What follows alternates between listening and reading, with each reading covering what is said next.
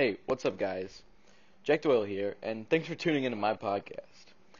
We're here today to analyze a song called Karma by AJR. Now, let me tell you a little bit about the band before I rip apart one of their songs.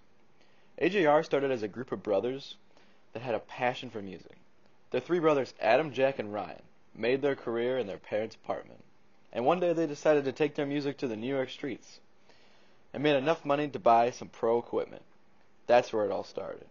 When asked by Rolling Stones about their popularity, Ryan responded by saying, "We decided that we wanted to write a lot of songs about the things that hadn't been written before."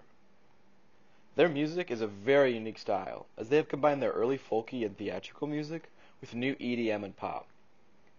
The brothers wanted to inspire people and make music that every generation could connect with. Something that allows the group to do this is their age gap. They're all about 5 years apart, so they're all at very different parts of their life.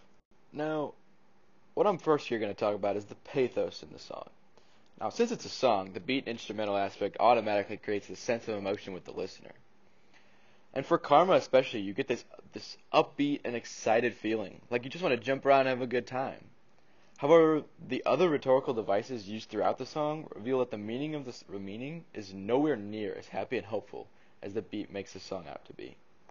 Next we have something called anaphora, which is this repetition of words and phrases at the beginning of a sentence.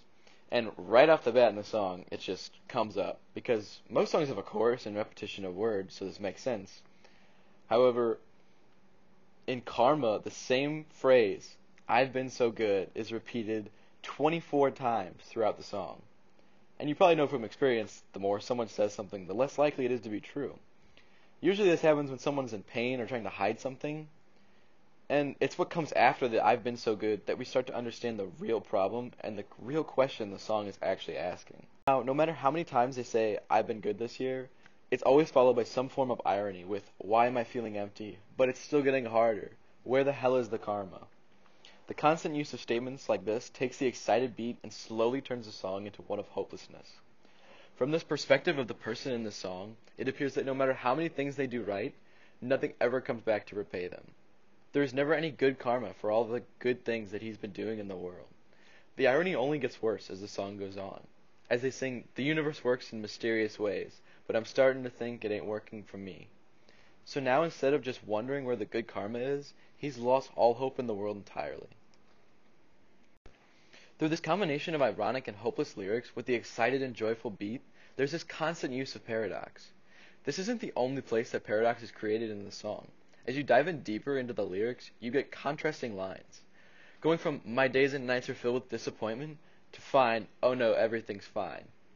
The paradox here creates this conflict within the speaker as he feels unsure about sharing his issues.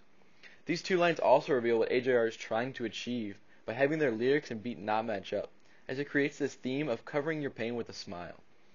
Many people often do this, and like the song, the real problems are only to be discovered when someone actually dives in deeper. For every song, there's always some image that's being created. It's just how they kind of work. Now, the irony makes it seem like Karma is just a depressed guy complaining about not getting what he deserves. However, the image that AJR is trying to create with the song is of a man with his therapist. After the first chorus and the speaker is saying all that's wrong, he says, "Why are you asking me why?" leading the audience to picture the speaker talking to another person. This image is later confirmed when he asks, "So where's the karma, doc?" changing the whole perspective of the song. No longer is it about some guy not getting the good karma he deserves, but one where a man is in pain and seeking help because he can't handle the world around him. In the confines of the office, the speaker feels safe, which is why he says, "Wait, don't go away. Can I lie here forever?" The speaker knows that as soon as he leaves, all the problems he solved will just come back when he enters the real world. It's clear that these are some really complex themes, and that a lot of younger people, even if they knew it, they really wouldn't understand what's going on.